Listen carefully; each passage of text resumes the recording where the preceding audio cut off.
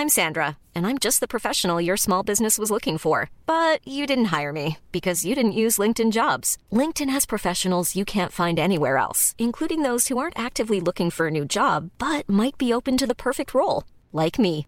In a given month, over 70% of LinkedIn users don't visit other leading job sites. So if you're not looking on LinkedIn, you'll miss out on great candidates like Sandra. Start hiring professionals like a professional. Post your free job on linkedin.com/people today. Flight 062, ready for takeoff. Je luistert nu naar de Out of Home podcast. You're listening to the Out of Home podcast. You're locked into the Out of Home podcast. You're listening to the Out of Home podcast, featuring Kieran, Kwame, Yaf, and Stephen. You London boys are crazy. Let's see what we're You know what bothers me when people wear white socks, like unaccompanied. Unaccompanied. So like you're wearing white socks. Is this what you're on already? Yeah. So like at the end of the day, you're going to lift up your foot and there's going to be like a dirt trail of your toes and ligaments, bruv. But look, show me your foot now. Turn your mic on, please. Oh my gosh. No. Why is Do you do this all the time, bruv. It's just turned on. I wasn't okay. Hello, welcome to the Out of Home podcast. Did we intro last episode? We are the intro kind of thing, innit? Yeah, I know, but did we actually give it the official one? We did, did we? Yeah, we did. I can't even remember if we did. I don't think we would be allowed to go an episode and you haven't clocked. Because I've realised, listening back, we've been talking, and about 45 minutes in, Kieran goes, wait, we haven't even intro. Listening to the Out of Home podcast with the boys. Kieran, Kwame, Stephen, Yaf.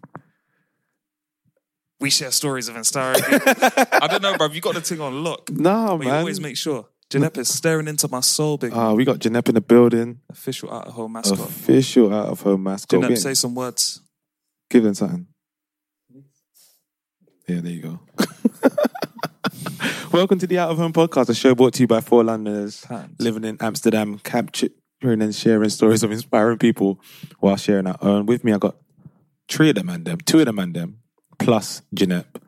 I'm with Quayne with a flame. Yeah, hello. And Bold Rebel to the right of me. If you didn't know. Bold Rebel. No, that's you, bro. Yeah. Wavy, that's man sick, like yeah. Bold Rebel, that's hard. And the one and only mascot, Janep. And we must stress, Stephen's not here. Of course, he isn't here and he will be soon. Yeah, we miss Very him. soon. We do miss him. He's living his best life in Nigeria. Last couple of days in Nigeria, innit? Yeah, man. Yeah. He's been sending us some dope photos and when he comes, there's an episode dedicated to him. Yeah, 100%. We've been getting a little bit of a sneak peek into what he's doing, and he's really living up, ladies and gentlemen. He really is. Yeah, but also touching base with family, which is nice. So. Yeah, we said that before. Like it'd be sick for him just to go back home. Hadn't been back for like 5 years, so just reconnecting with his roots, with his family, where he's from. It's important, man. Yeah, madly important, man. I'd urge everyone to do it because all of us have kind of done it in the last few years, right? Yeah. Last year in Ghana. You and Trini. Just before I moved out here, I was in Jamaica. Nice. Very important. Yeah, man, really important. And is that one of your most what's the word? Significant holidays because it's probably the most like there's been a little gap when you're younger and now you're fully adult, right? Yeah. You come back with new eyes. For me, it was quite some time for you, right? 20 odd. Yeah, I think 10 maybe, exactly. 15 maybe. And it's because you experience it in a different perspective as well. Yeah. You've lived life a bit, like you've travelled other places. But I think when you go to, I'm sure Stephen will feel this, like when you go to where you're from, everything just clicks and makes sense, innit? Yeah, definitely clicks and makes sense. I think like we were talking about it when we came back, with just knowing where your family's from. Yeah. And just seeing how like your family would live at that time, you're just like, oh, a lot of it starts to make sense. It just completes you, innit? Yeah, definitely. It's mad. Exactly. And like this, and Kieran, even for you, like there must have been some experiences or like sensibilities, not to like lump the Caribbean into one spot, but like going to Trinidad for the first time must have been like, oh, this is kind of like Jay, or yeah. different, or that. So that must have been nice for you. It was nice to kind of experience a different culture, a Caribbean culture, or like where it's from, innit? And like, yeah, there were similarities, but there's also big differences as well. For sure. But it's like, oh, actually, it was humbling at the same time. Do you know what I mean? Yeah, Stephen will be with us soon. I got a random question. This isn't a random question. We haven't had this for a little bit. You know when I was just looking at you as you was talking, I saw your beanie. Yeah. Why does everyone roll up their beanies? Is that like, when did that start, and why do people do that? I believe it's from fishermen. Yeah. The type of hat that is a fisherman hat. And like, go on. I think it comes from, if you don't unroll it, you look like a vagabond. Let me see. Sorry. Live example. Where's your what's wrong saxophone with and your what's case wrong so with you that? can collect some peas? Like, my name is not common, and it's not an electric circus, bro. So wait, hold on. So do you wear it to keep you warm, or is it more style? No, more for my hair. More for To cover it. More for protection if it's wet. Protection and for also hair. a little bit of style, a little bit. little Because I'm not really a hat man, as you know. Me wearing a He bucket says, and beanie. and he's got the Bucket you wore epic yesterday was bucket, dope, blood. the I mean, iconic but bucket. It's been time, yeah, iconic bucket. Shout out to the exclusive Zara and Gucci collab. Only a couple in stores, Oh man, but yeah. Okay, now question answered. But yeah, Stephen will be with us soon, given his last couple of days, and then he's coming back via UK, innit? Yeah. So we hope he'll be with us soon. We because do hope he will be That's here looking like a soon. madness. We already spoke about it in the last episode, but hopefully, ladies and gentlemen, Stephen's with us in the next episode. Well, we've got a good show for you today, but Yes. before we get into what we're actually going to talk about, I want to ask you lot, normal question. What made you smile this week? What's been making you smile, man? Kwame? I Had a good week. I had a good Why do I week. always have to think about it? No, this week, it was, I guess, just taking time out. Like on, I had a, when I had a busy week back to work. It wasn't crazy, but it was like, okay, this is quite instant. Yeah. And on Saturday, I was like, oh, I have to go to the shops. I'm like, and after that, I was like, no, like, you on that last bit of food or that last couple dishes. Oh, I know. I know it. I know it. You force a meal, bro. And you get creative. Yeah. Today I had to get creative Yeah, with, exactly. the food today. And man. after that, I was like, no, I'm not leaving the house. I'm going to be, this is me. This is my day. I'm chilling. Yeah. You understand? Like, 100. there was no flatmate. I was just in my zone on the couch, like reading, like, Couch zone, bro. Yeah. Infamous Couch zone. just, know them it was ones. nice. So I guess taking the time out and like that was cool. And it was like, you know what, like, and especially us, like we move around so much, friends, family. It was nice just to be on my ones. Yeah. as we would say. I know the feeling, man. So just taking time out, and then yeah. Bruv, I'm gonna hook on to what you just said Yeah. because for me it's exactly the same, bro. I think this is a first. It's the first one. The same thing has made us smile, and it's not been about us attending the same event. or the same thing. Bro. So I haven't had alone time for myself since September, fam. Wow. Because obviously Jadine was living with my sis. Yeah. And so she was in the house pretty much. And if she weren't there, my girl was there. So it's Yeah. just like, bruv, man. And not to say I don't, No. like people's company, Of but course. I like my own as well sometimes. You would. And Of course, bro. When Kwame said in the couch zone, I clicked instantly. Like, I connected to it, bro, because I don't know if you ever had this, and I don't give a damn to say this, bro, but you just wake up, yeah? And Where's he you don't going? even bother showering, bro. You just go straight to make something to eat. Yeah. You sit on the sofa, Yeah. you turn Netflix on, or you put on YouTube, Yeah. and You that's your just day let- sorted. You let yourself marinate in the Yeah, couch. bruv, you just Yes. that's it. You bruv. just let yourself yourself marinate, fam. Simmer in your own juices. Yeah, That's rude boy. it, fam. I don't care. And Don't after care, you look, fam. you're like, I'm not going anywhere, big No. man. I'm cool. No. I didn't press anybody. Let me jam. Huh? What do you mean? You don't have to press no one, innit? Yeah, because you're not leaving the house to get. He ain't gonna go knock on your house unannounced. Oh, Mum is okay, just okay. marinating in his stew, bro. Marinating in his stew. You're right over there, yeah. You said I don't need to press nobody. No. Impress, sorry, impress. Okay. Oh, do you know what? I was actually trying to do clean up, like. I'm not impressed. Street sweepers. I was like, what? I was like, what are you trying to say? No. I don't press no more. And when you clock yourself past the mirror, you're just like, yeah, I stink. But Yeah. who cares? Trust me. And you even go like, you smell your armpit, you're like, It don't You even actually- smell nasty. Yeah, bro. No, do you know what it's like? It's like Nasty ass. content. it's like this is something. This is something. Yeah, nasty ass. But you know that next shower, the next time you Oh, shower, it's glorious. because you really feel it's like It's you're taking your glorious. car, yeah, that's just been it's done a safari or something. You're just cleaning it, bro. Trust me, fam. So yeah, that's what made me to wrap up, what made me smile was just chilling, not doing anything, and watching The Office, bruv. The US version of The Office. See, I haven't gotten this yet. Excellent. I've not gotten this yet. Like, even though it's a podcast and we're a year and some change old, I realize people don't know everything about me. So let me just Hit random them, factors. please. I love Curb Your Enthusiasm, but one of my favorite sitcoms has to be The Office. It's so good. And US. Ricky Gervais can fuck off. Okay, I'm only talking the US. Yeah. Seriously. What do you call it? Yeah. Steve Carell. Genius, bro. Oh my goodness. The We're not characters. exaggerating because you're going to watch it and say to yourself, I get it. I need to watch it. amazing. Funnily enough, like I haven't watched that or Curb Your Enthusiasm, Yeah. which I know I probably would enjoy. Curb is a bit it's a bit difficult. Yeah. Like it's awkward to watch. I don't mind awkward. Sometimes it's pain, but it's brilliant. And The Office US recently came out on Netflix UK, which is why it's more accessible. now. Okay. You have to go to some bootlegged website to click on bare different That's links what to I've find been it. having to do to try and Yeah, it. So it's worth it though. okay. What made me smile? Tell us, my friend. I think this weekend, I've literally the same thing as you lot. This is my first weekend. This is my first weekend back from being in UAV, London. Trust me, being in London and just being here in a house. Like again, it's been a long time since I've just been alone. To be fair, and Keita's still in India, Shouts and out it was to just Ankita. like shout out to Ankita, whose Shouts out birthday to was India. on the 6th. Happy belated. Mum's birthday was on the 10th, just gone sweet. as well. Oh, So big up Capricorn. mums as well. Capricorn? Yeah, Capricorn's Capricorn, there. I think we big up DJ. Is that Auntie Shirley? Auntie Sandra. No. What, my mum? Oh, you said your mum. I thought you said Ankita's mum. No, Sorry. Yeah, It's Ankita's birthday. Okay, cool. But yeah, just being home and like just having this space to just kind of unwind, Mm-hmm. think about what we're gonna be doing this year, and just focusing on mind a little bit. Do you know what I mean?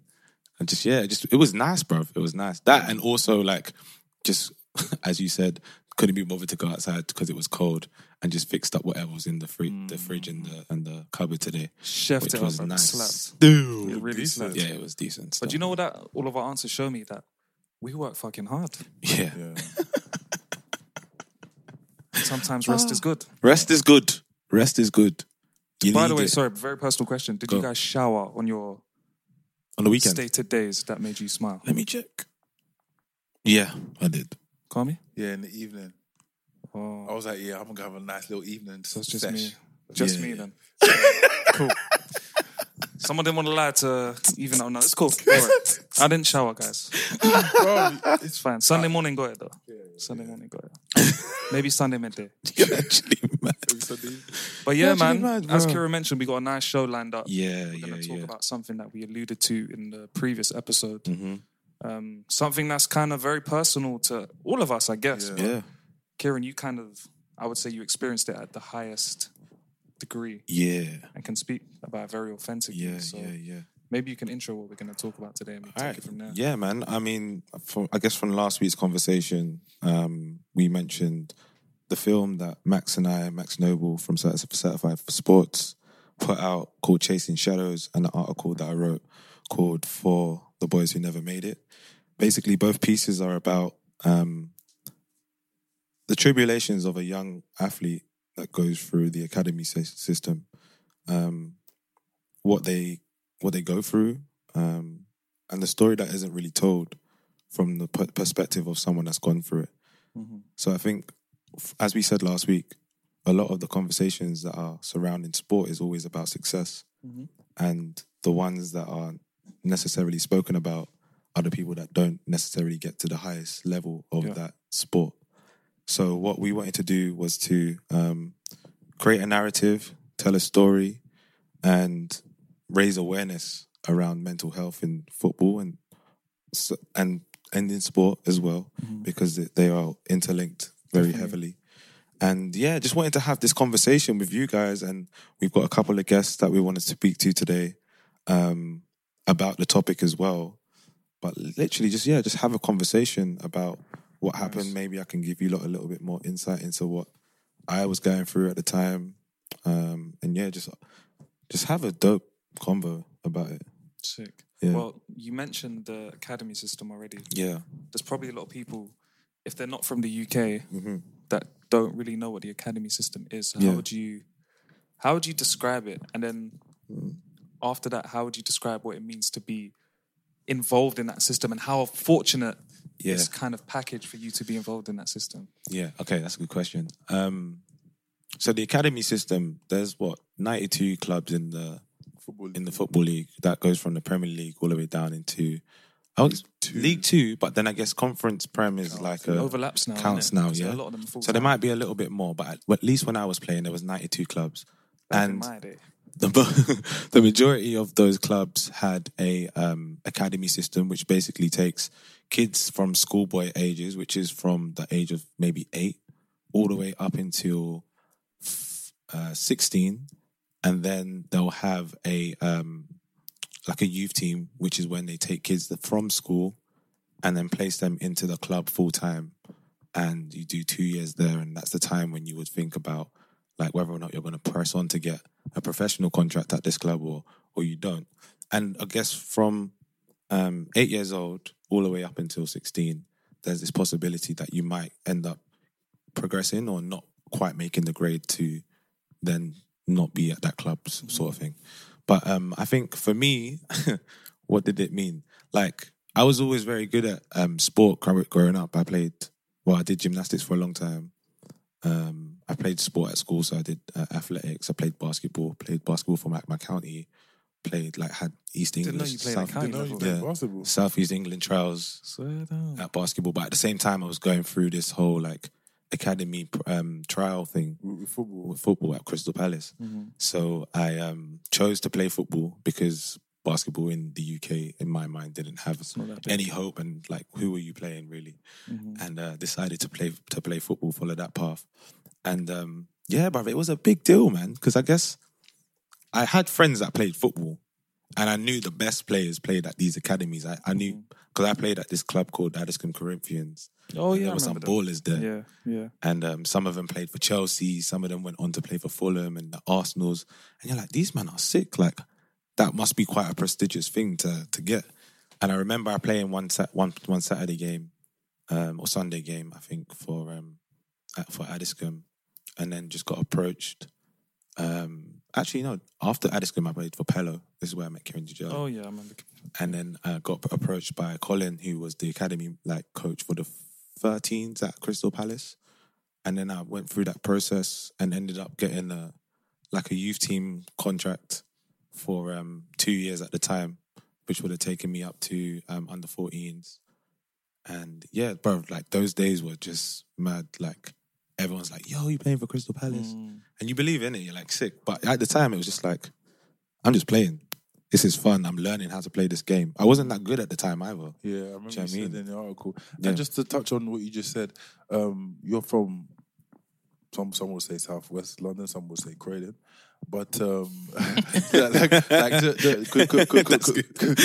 could you put into context as a local lad what it was like to play for Crystal Palace, who at the time were in the Premier League, who are still in the Premier League, or maybe they weren't, but they're still, Could you talk about what that meant to you? Do you know what's so funny? Like, to me, Palace were in the champ, innit? And I'll be honest with you, I only watched Premier League football. So I never really had the understanding of how big Palace was until I was at the club, innit?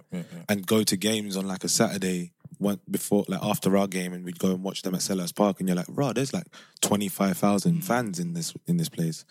And it wasn't until I got to maybe under 15, under 16s, when I was like, oh, this is a big deal. Like, before, because when I was going through 12s, 13s and 14s, I knew I was like at a good club, but at the same time, I was still playing basketball, I was still playing rugby for school and all of these things. So it wasn't really like my main focus. It was, but it wasn't. But then when I got to like 15, 16, I was like, oh shit, like, this is the year, innit? Like, I either don't press on at Palace and get released, or I get a scholarship and then I'm there for 2 years, and then I'm on this journey to become a professional. Do you know what I'm saying? Would you say 15 and 16 is when you first started to put crazy amounts of pressure on yourself?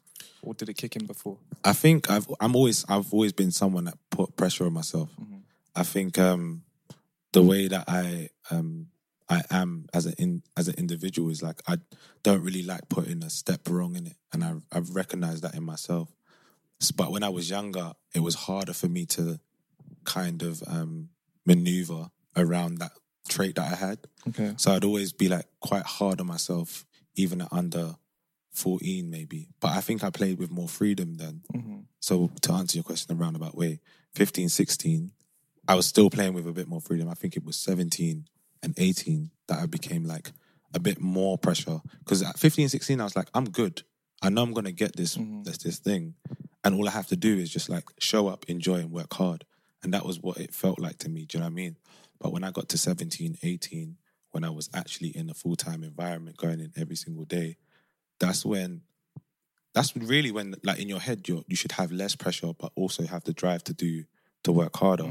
But I've put more pressure on myself because it's like every day you could eventually, like, you could end up with the first team tomorrow if you do the right thing today. Do you know what I mean? So it's like, or you could not play on a Saturday if you fuck up training today. That was it. That was kind of what was in my head at that time as well. And just so people know as well, because you're talking about first team, like what are the layers? So when your youth team under 18s, like obviously we know, but for the people that are listening who might not have a good understanding, so how close are you basically? So at that time, there was no under 23 or under 21 level. It was just like under 18s, reserve team football, and then the first team football. So your under 18s were made up of like 17, 18-year-olds and maybe a few older ones that would play down because they hadn't quite, like, they were young enough to play for us, but not old enough to like fully be in. And I guess that's why under 23s. Yeah, exactly. Yeah.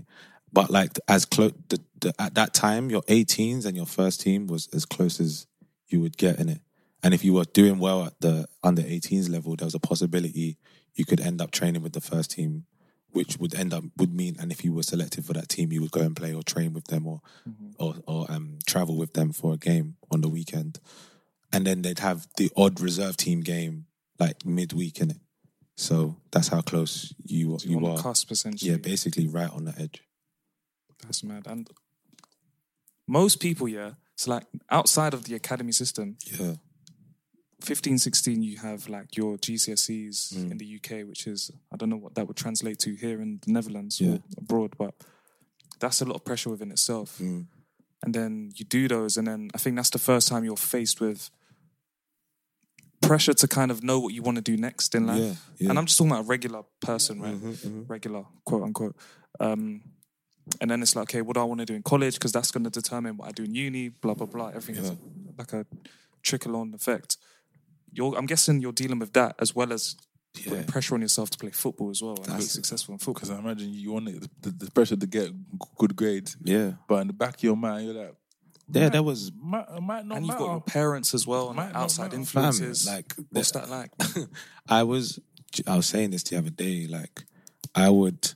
When it got to like 15, 16, and I was doing my GCSEs and had training like after school, when I was like 13, 14, I'd be out at lunchtime on a top pitch playing football with everybody.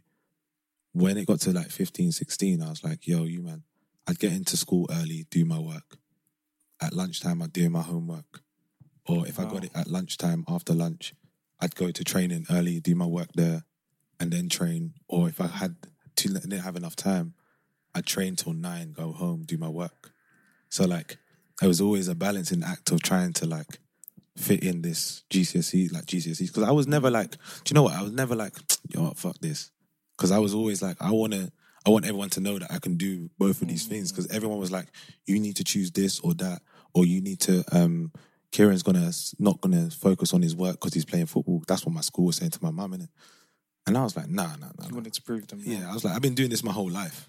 And I'm gonna show you exactly what I can do in both of these realms, innit? So it was pressure. But do you know what? I never really felt academic pressure, ever. Okay. Never. Like, for me, like, school was a breeze. Like, I never really felt under pressure at school. Like, school was just too... Like, I wouldn't say it was easy, but I took it within my stride, innit? It was the ball that I think I allowed myself to kind of get more focused in rather than it just being at school. And then once you get to 17, 18, you're obviously now at a point where, like you said, you're on the cusp, you're training every day, you're putting more pressure on yourself. Yeah. What is that whole 2-year period like? Man. Mentally, but also, like, what are you experiencing physically? Because you're growing as well. Man, physically, first and foremost, like, your body goes from training 3 days a week, like, yeah, once every 3 times a week, once, and playing games with that 3, to training every day, maybe sometimes twice a day. So like, you might go in, have a gym session in the morning, then say for instance on Monday, you'd go in 9 a.m, do the jobs for the first team, go in the gym, do your gym work, then go out on the pitch, run, like football fitness on a Monday. So long. On a Monday, bro. Yeah. After you just had a weekend. Mondays were tough days. Mondays, Tuesdays, Thursdays were tough days. Yeah, like you train in the morning till maybe like midday, wait till the first team have food, then eat your food. Then we wouldn't be able to leave until they left. So we'd have to clean up the training ground. And then sometimes we might have evening sessions where it's just like tactics as well. Mad. And then on like a Tuesday, it'd be like that on the Tuesday, and maybe we'd have like work sort of thing as well. As in like we do NVQ or coaching badges. But that was what a typical life was. Like we'd have time. Like, don't get me wrong, it weren't like we were there till like 6 p.m. We'd finish at like 3:30, 3:45, and like have the rest of the day to do nothing. Do you know what I mean? But a lot of your time is like get there and just be focused on whatever. Yeah, it's business, man. Like, make sure you're doing the business, getting things done. Yeah. And was that environment quite competitive? Of course, man. Yeah. You're with some of the best players that are from your area. Do you know what I mean? And the funny thing is, there's a lot of like testosterone in the building. Oh yeah. There's a hell of a lot of testosterone in the building, and like you don't want to be shit, because at the same time, if the football banner is it's different, bruv. It's different. Man will tell you about yourself. Bullying, bro. It was. But man will tell you about yourself. If you had a bad touch, if you've had a bad session, if you've had a bad game, like man are on you like every single day. So put that into the mix of like, number one, first and foremost, I got to dress well because these men are going to be on me for whatever I dress like. Number two, I got to make sure that my footballs are all right because, you know, I ain't trying to get... Number one, I'm trying to get my pro. Number two, these men are not going to be on me anyway. Number three, you just got to have your wits about you, because in a changing room, like, there's characters, innit? And some characters like to dominate a changing room. And there's certain men that will manipulate what's been happening in the room to make it seem as if they're the man sort of thing. And you have to be wary of that as well. Like what all the internal politics of your team versus the internal politics of the club. Yeah. Like there's a lot of stuff that you got to navigate through as a young player coming through. I feel like I grew up a lot quicker than an average 16-year-old, innit? I definitely had an experience of life that I wouldn't say a lot of other kids have had. And for that, like, I'm truly grateful because it gave me this sort of mentality where man works hard, I'm dedicated and focused. But that on the flip side, it also took a lot from me in terms of just like living through life and having an identity and trying to find out what it is or who I am sort of thing. So when the time came for me to get released, bro, I was lost. Do you know what I'm saying? I didn't know. I know you wrote about it, but like, yeah. what was that? That the whole anticipation leading up to that moment. Oh man, so like how it went down. So my first year, I didn't play that much. And I was going like my first year. Who was in front of me? Nathaniel Klein was in front of me, and recognised right back. Michael Abney still playing for Crystal Palace. Yeah. Starting. Is he on loan from Liverpool? No, I think he signed. And Michael Abnett was in front of me, and they played left back, right back. So like for a good part of the first year, I didn't play, bruv. And even in my head, I was like, is this what I should be doing? I was training every single day and I never got a chance to play in it until like January. But that's quite normal though, right? Yeah. Scholar, because you're the youngest. Yeah. And there's probably someone a year or two older than you starting, right? Yeah, trust me. But it's like, you're not prepared for that. Going from being like the captain of the 16s to then being just like... in the big leagues. Just here, just... every day, knowing you're not going to play on the Saturday, not even getting like a sniff of a game until January, bruv. It was it's tormenting, isn't it? So I knew when I came back in the second year, I was coming back on smoke. I came back like all guns blazing. I don't think I had a bad game until like maybe Feb or just before then, because I remember the game in which it happened. Like we got really far in the Youth Cup, innit? we played. No, I tell you, like, I had some bad games, but I ain't gonna come across like I'm some superstar or something. In your second year, why are you playing? Is it because the other players have gone elsewhere? Yeah, so that like I think Abs got a pro, but I think, and obviously Kleiny got his pro as well, so he's playing first team. Oh, okay. So there's just like space, space, and I was playing for the R18s, and so like we've had a good season, bruv. Like we're in our league, we have Arsenal, Fulham, Chelsea, all the big boys, Norwich, like big boy players, like big boy teams with big boy players in there, and we're sitting like second in the league, innit?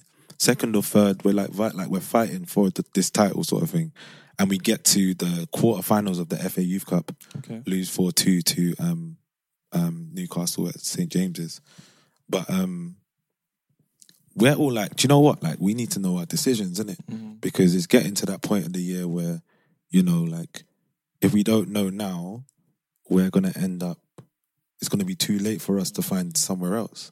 So some of the boys got told early, and I think early when I say February, they got told in that. And there was like 6 of us or 5 of us left that hadn't had their information, like had the talk yet. And I remember the day, because we was on our academy manager. I won't even say his name. I mentioned him in my story. We was on him. Was like, yo, what's going on? What's going on? Can we find out? Like, he's like, yeah, we'll tell you. We'll let you know. And then one random day, man comes upstairs to the cafeteria and was like, all right, you lot, come downstairs. So all 5 of us have gone downstairs. Wow. And these are the last, you guys are the last group remaining, waiting to hear about your decision. Literally. On whether you're going to get a pro contract. Yeah. Okay. So I remember one of the boys goes in first. He's in there for like 10 minutes, 20 minutes. Comes out like buzzing. He's got his pro and that. And we're like, oh shit, like, I wonder how many they're going to give out. Like, they've already given out, 4 at this time? And it's like, there's probably got 1 or 2 left. And I'm looking around, I'm like, these men are ballers. Like, I remember thinking, I was like, Jack Randall, it's like Torin, I was like, Joe Goldsmith. Torin is a fucking baller. I'm looking at... notorious baller in South I'm telling you. And I'm looking at these men, I'm like, 2 of us. I was like, I've had a good season, but do you know what? This could be peak. So we sat down in this room and literally, within like 2 minutes, academy manager's like walked in, rubbing his hand. He's like, right, boys, it's not good news. He's like, none of you are going to get a professional contract. And you're like, wait, sorry, what? Your whole world must be flashing before you, bro. Fam, you're like, sorry, look, first and foremost, bro, there's 4 of us in the room. Who gets dismissed from any type of job with 3 other men? You just didn't have the energy to do it individually. Bruv, man has been here from I was 12 years old. That's crazy. At least pay me a little bit of respect. Man's given up Saturday, Friday, Tuesdays, all sorts of days. I've given up so much. Your life. My life to train for this club, yeah? And you're just gonna, you man, sorry, it's done. Fam? Bro, I can't even. Do you actually remember the moments after that? Because fam, yeah. Hack was in the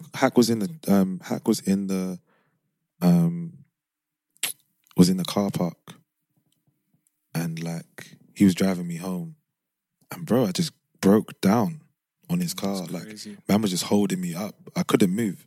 Like, I remember, like, Hack's like, "Key, just get in the car." But I couldn't. I cried in the car all the way to his yard. I was at his yard. Then I think he came round. Niall came round. Kieran was there. I think Vince, Mike was there. And literally, we were just there, like, just chatting. Just thinking, like, how? How is this even possible, bro? Like, because I think everybody had an understanding, or everyone at least thought that, yeah, Kieran would have a pro in it. And this is not even like some bullshit. It's just like that was probably going to happen. But it didn't happen for whatever reason. Like, the club went into administration. It wasn't up to the first team manager to find out. Do you know what actually fucked me up though? Was once I was done, and I didn't write this because I was just going to tell you lot. But and I don't think it's even thing. But when I was looking for clubs after Palace, I remember calling up like one of the first team coaches that I was at Palace before. And I was like, can you bring me to this club? And he's like, what? You didn't get a pro. We was going to give you one. Like that. And fam. Oh, that must have triggered. Oh, bro. I did. Oh, bro. Fam. The pain. It was hurtful, fam. It was actually, it was hurtful. So And essentially politics kind of stopped you. yeah, there was a bit of that. Depends on who you ask though, bro. Because like, someone might say, this is the thing about football, innit? Everyone's got an opinion. And I can wholeheartedly say there might have been times when I didn't help myself playing football. Do you know what I mean? There was times when I got on to myself a little bit too much, when I might have gone missing in a game because my head was gone. Yeah. Do you know what I mean? You Like, can still do that to this exactly, day. exactly. Yeah. So like, there's I can always hold on to the fact, I wasn't given a chance to do it, but maybe it wasn't right for me at the time, innit? Like, and I can, looking back at it now, I can look back and say, all right, look, that happened to me.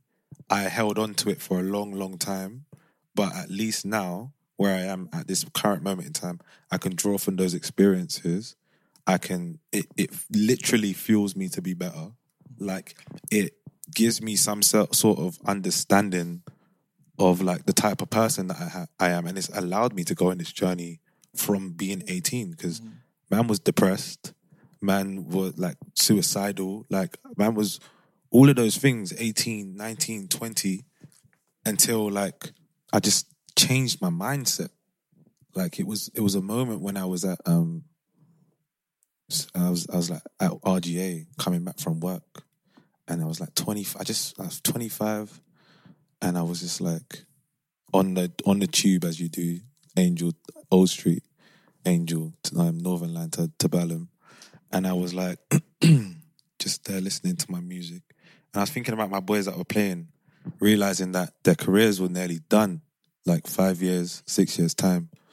And I was like, yours was just starting. Mine was just starting. And I was like, by the time I get to 30, I might be in a better position than I would be had I made it playing football. Not saying that I wouldn't have got done well, and this is not saying that I'm in a better position than anybody else that played football, but I'm saying if I personally, if I had followed that, there's no telling what I could have done, but we would never know. And I'm glad that I'm in this position now, because Definitely. At least at 30, when the career would potentially be over, I should be, in my mind, if I continue to progress the way that I have been progressing at 25, I'd be in a position where I'd be like, all right, I can now So my life's funny. starting, sort of thing. I remember listening to someone, I think it's Andre Iguodala, that guy is that obviously famous, we all know it, famous NBA player, very smart, very switched on. And he said that sport, he was using basketball, but the same applies to football as well. Sport is the only industry where the older you get, the less valuable you become. Like in most industries, the older you get, the more experience you've attributed, and like you become even better at what you're doing. You progress within the company or corporation or whatever. Yeah. But in sport, the older you get, the more you decline. Mad, typically, and that's not normal. That's not a normal. It's not setup, normal innit? at all. It's not normal at all. And the funny thing is that these organizations and clubs, they know that, so they'll cash in on the youth as quickly as they can. But because it's a business, and a ruthless one at that, there's a tendency to not give the aftercare that these kids need to make that transition in life, because there's thousands and thousands of boys that have gone through the same thing. Do you know what I'm saying? And I think it's high time that more is done to support those on their journeys outside of football and into a world which they are very capable of navigating. 100%. Do you know what I'm saying? But yeah, man, that like Chasing Shadows is an amalgamation of that story in other words, and try to tell mine, but also try to tell the story of so many others. I just want to quickly ask before you wrap up, Yeah. But because I can only imagine playing football for that long. Yeah. You build an identity in it within that. Mm-hmm. So how did you, until the age of 18, you were Kieran the footballer, right? Yeah. How did you escape that, break out of it? How did you navigate through that once it became apparent that you weren't going to be a professional footballer?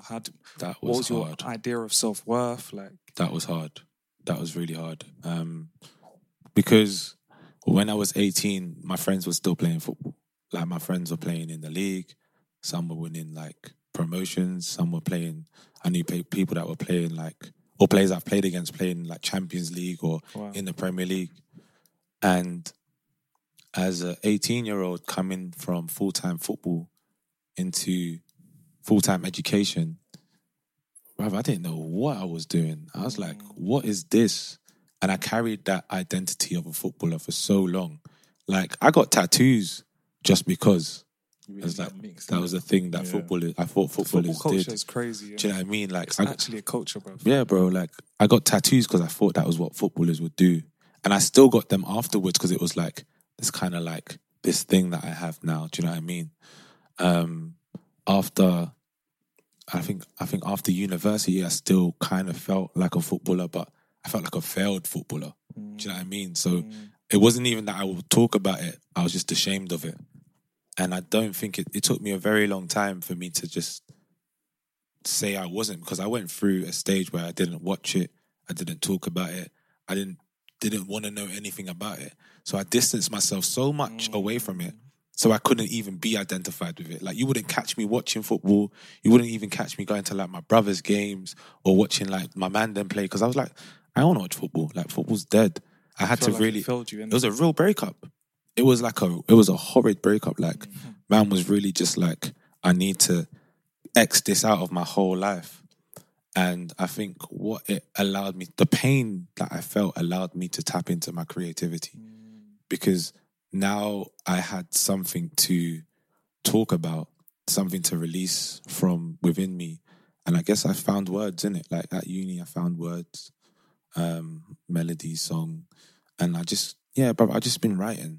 That's all I've been doing since. I think you're lucky because you have a good family and a good background, good upbringing. But there's some people who it's positioned as their only way of making it. Yeah. And there's a lot of pressure riding on them from their family or from friends. And if they don't make it, the whole family doesn't make it. That's the thing. It's like they have to make it through you. Yeah. It's even more pressure and even more stress. So I think you were quite fortunate in that. I was, man. As well. I was very fortunate because, as you say, man, like, some people have different things, but my family have always encouraged me to do whatever you wanted to do. And just, like, pushed me in the right direction without being too, like, you have to do this or you have to do that. And I'm eternally grateful for them and what they've done for me, man. Thanks for sharing that, bro. For your story. No, I appreciate it. Shout out to sharing and inspiring others with your words. If you haven't watched Chasing Shadows, I recommend you. I implore you. If you haven't read the article, For the Boys Who Never Made It, right? Yeah. Kieran Kenlock, but you should already know that by now. And it's just, I mean, I'm just amazed that you were 18, and if I'm not mistaken, you got released in the same summer you went to university. Yeah. That's And not many people would do that. Think about that. See, even that, I don't even, like, consider that. That was just like... That takes so much. Do you know, it's really funny. I was talking to someone. It's like how football conditions your mind to... Was it you, Yaf, that we were talking about? I can't remember. How it conditions your mind to just let things go. Because you're taught, don't dwell on a win, don't dwell on a loss. Yeah. Or a mistake. Yeah. So, me getting released, you just compartmentalize it and move on. But that was such a traumatic experience that I never even spoke about it for 10 years. And now it's like, oh man, it feels so cathartic. Do you know what I mean? I can talk about this shit all day. But thank you, first and foremost, for giving me this time to talk about it. I know you lot have heard my voice a bit too much today. But we do have a couple guests that we want to bring onto the show. Come on. So before I even bring in one, I want to intro him. So thank you for that. Huh? Intros are so important. Yeah. Like, you just like a guy on the phone. No, of course. So I think I mentioned on the phone or on the pod last week that off the back of Chasing Shadows and For the Boys Who Never Made It, people have just been hitting me up. And I got a DM from this guy called Jonathan Thorpe. who hit me and was basically like, bro, I read your story, I seen the film, and it's just touched me, and I really just want to get in contact with you. I don't know, just to share stories. I went to Loughborough as well, and I was like, bro, like, that's amazing. Like, of course I want to talk to you. So we had a conversation maybe last week, and hold on one sec, let me just tell him already. We had a conversation with him last week, and when we were thinking about having this chat on the podcast, I was like, no, it'd be good to just have his perspective, hear his story. I don't want to give too much away, but yeah, we're going to be joined by Jonathan Thorpe in a moment's time. Yes, sir. What's going on, bro? What's going on, man? Oh, everyone's here. How's it going? Whole squad. Whole squad. Yeah, man. So we were just talking about literally. I just introed you on the pod and basically just saying how, you know, we had a conversation last week after you watched Chasing Shadows and For the Boys Who Never Made It, and obviously just gave your intro. But these are my guys. This is Yaf. That's me, Yaf. What's up, brother? And this is Kwame. Queen with the Flame. This is the Out of Home podcast. But you know what? Like, we just wanted to kind of just have a convo with you about like your story, what you've gone through and where you are right now.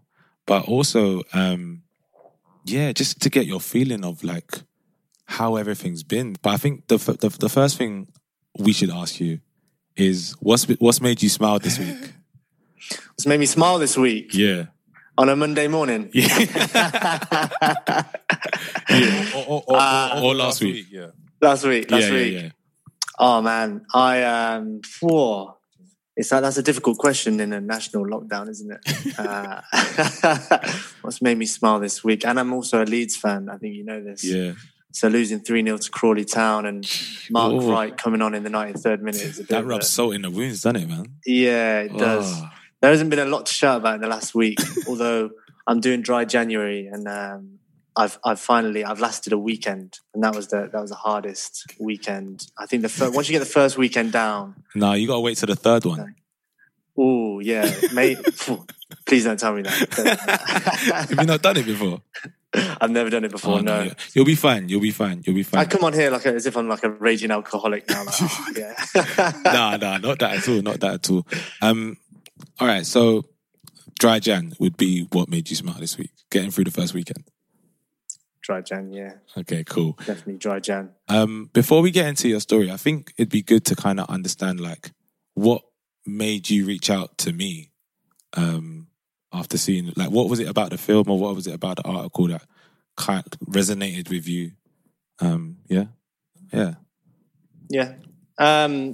think so. My friend is he's a lawyer in the city here in London, and he came across your article. He reads a lot of Medium articles, and he shared it with me and said, I've spoken to him about kind of my experience with football in the past. He played for Exeter City, and he said, yeah, give this a read. Like, you'll definitely find a lot in here that you can relate to.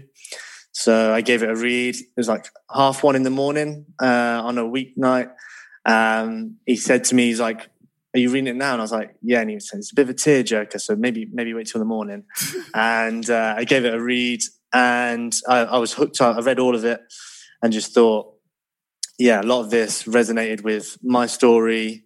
I know it happens to a lot of my mates in football as well. I thought it's really brave of you to just come out and share all of this with everyone, like especially like your mental health struggles as well, and opening up.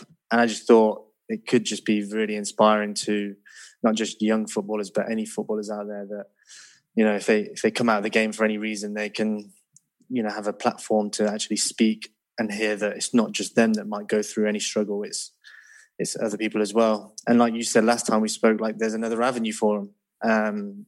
So yes, it was a really interesting read. I love the production as well, the video production, and just thought I have to reach out and just have a chat with you and share my story with you as well. Shouts out to you for that, man. And we'll get into it in a minute, but judging by the spotlights, you haven't done too badly after football. So it'll be nice to kind of know like what your journey's been, and I know Kieran knows it, but for us, it'll be dope to kind of just in a nutshell here, how you navigated through yeah. football and then what you did after. Yeah, sure. Do you want me to go from the start, or should we go? Up to you, bro. Yeah, wherever you feel comfortable, man. Yeah, I think. I'll go from the start. I'll try not to ramble on for too long. But I started at Leicester City when I was 8 years old. I went to a trial with my best friend. Unfortunately, he didn't get in, and I did. So I guess that was like the first kind of stage of seeing like divisive someone's dream get a little bit crushed, like in front of you. It's got. We laugh about it today because he's like, if it was me, I would have made it. And I'm like, you never passed the ball. Like, they just wanted to see you pass the ball, and you never passed the ball. I was like, all you had to prove that you could do 2-touch. Like, that was it. And so I played for Leicester from when I was 8 until I was 16. And it was one of those, like every year, I'm sure you're aware, Kieran, as well, like every year you get told whether you're on again. But most years you kind of feel pretty comfortable who's going to be on the next year, like, in advance. And we got to 16 the year, like the pivotal moment. Are you going to be in the youth team? Are you going to have a full scholarship, or are you going to get released?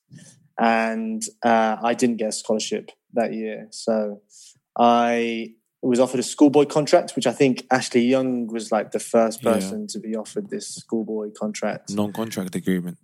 Yeah, exactly. So you go to college and you go to college, twice a week? And then you come in and join the lads for the rest of the week. But I thought I would definitely be an outcast if I did something like that. So I just thought like, that can't be for me. And that was a bit of an emotional period. I remember my coach, when I sat down to him and said, I'm not taking this, he started crying, and I started crying with him. And I was like, gosh, I didn't think this would affect him that much. Wow. Like, obviously it affects me. I was pretty close with him because he used to drive me to training. He was from like the small town I was from near Coventry. Everyone knows everyone in that town. So, it was Trevor Peake, who ended up playing for Coventry. Great guy. And so from there, I went to the exit trials, and I had no idea what to expect there. You turn up to the exit trials; it's actually a bit of a mess. The exit trials, like JT, talk about the exit trials for a second. Like, explain what they are for people that probably don't know what they are.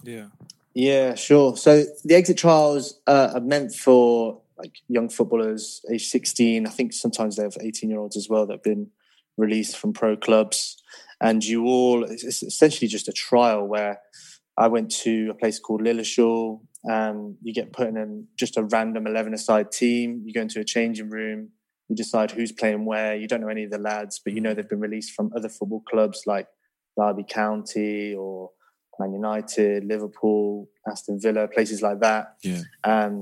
You just go and play. I think we played 3 games, and you just constantly rotate throughout those games, and you've got scouts watching on the side from different academies. I guess the purpose really is because like football is a game of opinions, isn't it? So one person who might not like you at one football club or has one philosophy might be completely different to another philosophy at another club, and they might like you. So it's a way really of, if someone's slipped through the cracks, they try and then recruit them into their youth team.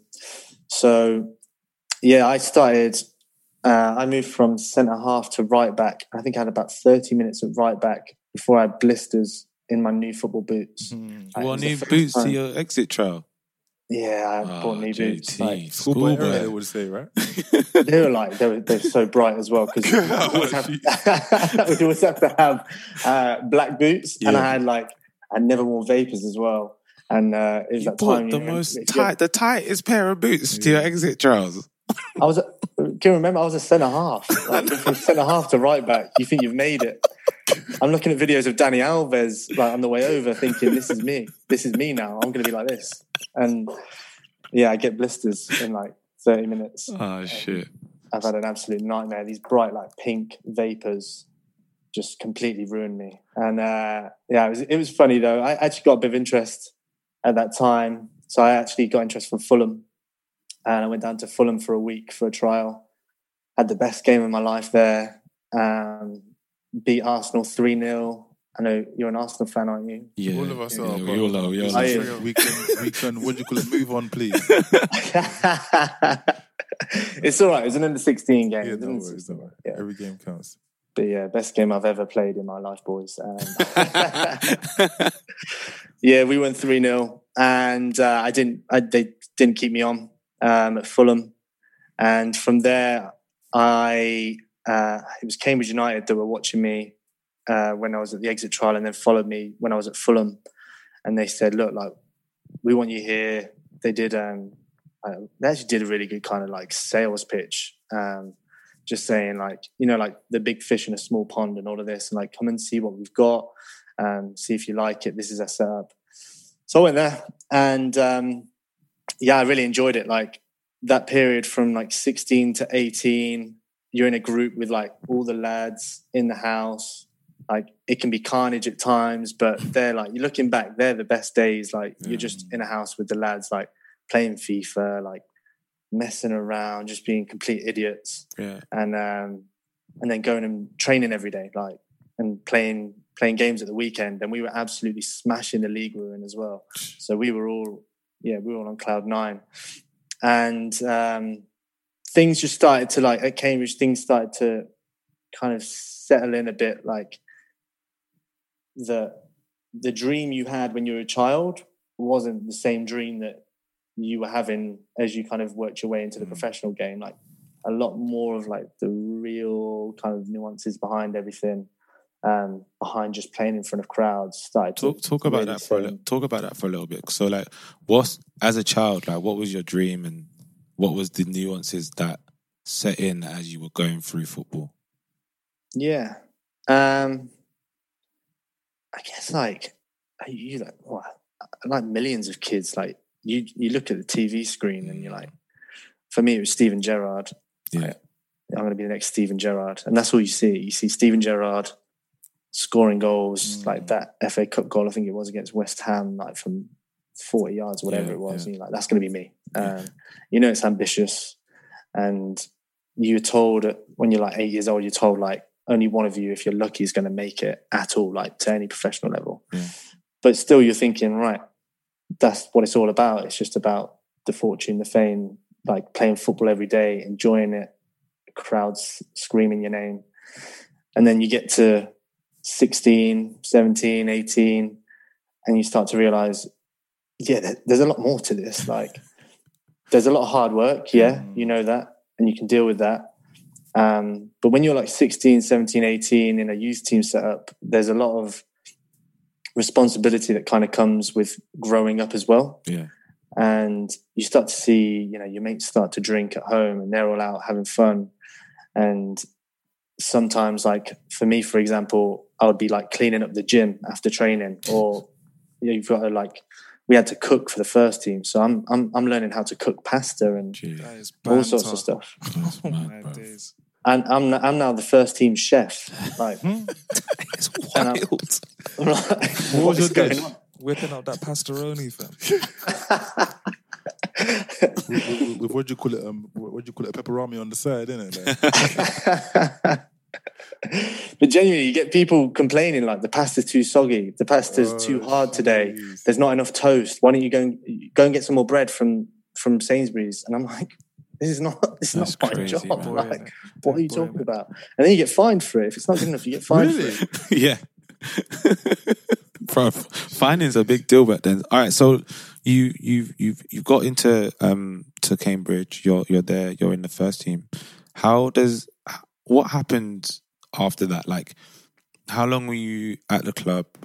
When did you get released? And like, what were you feeling like when that was happening? Yeah, sure. Sorry, you didn't. So when you left, you didn't get released. Sorry, you left. That's cool. I made my debut when I was 17. Yeah. 17. Yeah, Cambridge were in the Conference National. They were still classed as a professional club at that time. Like half the teams were professional, half weren't. But they weren't covered by the PFA because they're outside the Football League. Anyway, I made my debut when I was 17 away at Bath City. We lost 4-0. I got sent off. Wow. On your debut? At 17? Day to remember. What's that? but like even that must have been a stark experience to what you imagine your first game to be like, right? I didn't expect to play. This is like the worst thing. I listened to Jermaine Pennant's story the other day on his debut. That's like the complete opposite of mine. Like he's completely trashed. He wakes up the next day, he's on the team sheet and he goes and scores a hat trick. Oh my God. I'm not even trashed. I'm fully fit. I wake up, I'm on the team sheet. I get sent off after like half an hour. I'm like, this couldn't have gone any worse. And the manager at the time got sacked after that game. And I felt awful. I thought, I don't know what is up for me from here. Like, what is going on? But luckily, I ended up playing around 50 games for Cambridge. Congrats. And so I played right back for them. And I just found that because I'd come through the youth team there, they still treated me like a youth team player. But I was the only person, or like there was 2 or 3 of us in the first team that had come through the youth team. And we trained at separate training grounds then. So at that point then, I still had to do all the duties that I had to do when I was 16, 17, which was cook the pasta, clean the gym after everyone, clean the showers after everyone. And it just goes beyond like cleaning boots and all of that to just chores that they just need doing around the training ground. You know they need doing. Yeah. But you just don't think you should be the one doing it. But you get why it needs to be done. But if you want to be on an equal playing field to every other professional that's at that club. They basically took the mick out the fact that you came through the youth system and treated you as such because of that, right? Exactly. Which is wrong. And all you were potentially asking was to be treated as a professional that you was at the time as well. Exactly. So you spoke to me that obviously you fell out with, was it the academy manager? The director of football. The director of football. And ended up realizing that this wasn't a place for you. Like, what were the steps that happened to get you to that place? Like, from going to being what you wanted to be, a professional footballer, to then going, this is not for me. Something definitely must have changed in your mind to be like, this environment isn't right for me. Yeah. I think one of the turning points for me was when, I think I told you this, I'd been out for 6 weeks with a knee injury and I played, I can't remember who we played, I think it was Telford. We won 2-0. I'm there in the changing room after the game and I get just a tap on the shoulder, like, come to my office after the game. I'm like, no, like, I just want to go home, see my family, let me go. And I go in to the office and it's like a 2-hour lecture about the game, about like things I could have done better. I'm sat there thinking, like, I've just had a great game. Like, we kept a clean sheet. I've been out for 6 weeks anyway. Just let me go home. And they said, right, now you've got to clean the changing rooms and clean the chewing gum off the stand. And I just went, chewing gum off the stand. I was just like, no, I'm not doing that. I'm going home. Said, if you go home, I'll just fine you. And I was like, I don't care anymore. Like, fine me, I'm going. So I went home and I'd never really opened up to my parents about much of what was going on, like, in the background. And I'd seen it affect other lads around me as well. So I started to tell them, you know, like, this is what's going on. Like, this is how my friends are feeling around me. You know, some of them are in dark places. And my mum just straight away said, look, get out of there now. Like, this is not normal. I want you out of there now. And she helped me just come back. She said, look, you've got a place to stay with me. Come home. My parents were supportive of it. I thought I'd let him down, like, quite a lot. But I managed to get a loan move to Tamworth, which was close to where I lived, and just play at Tamworth and try and enjoy football again for about 6 months.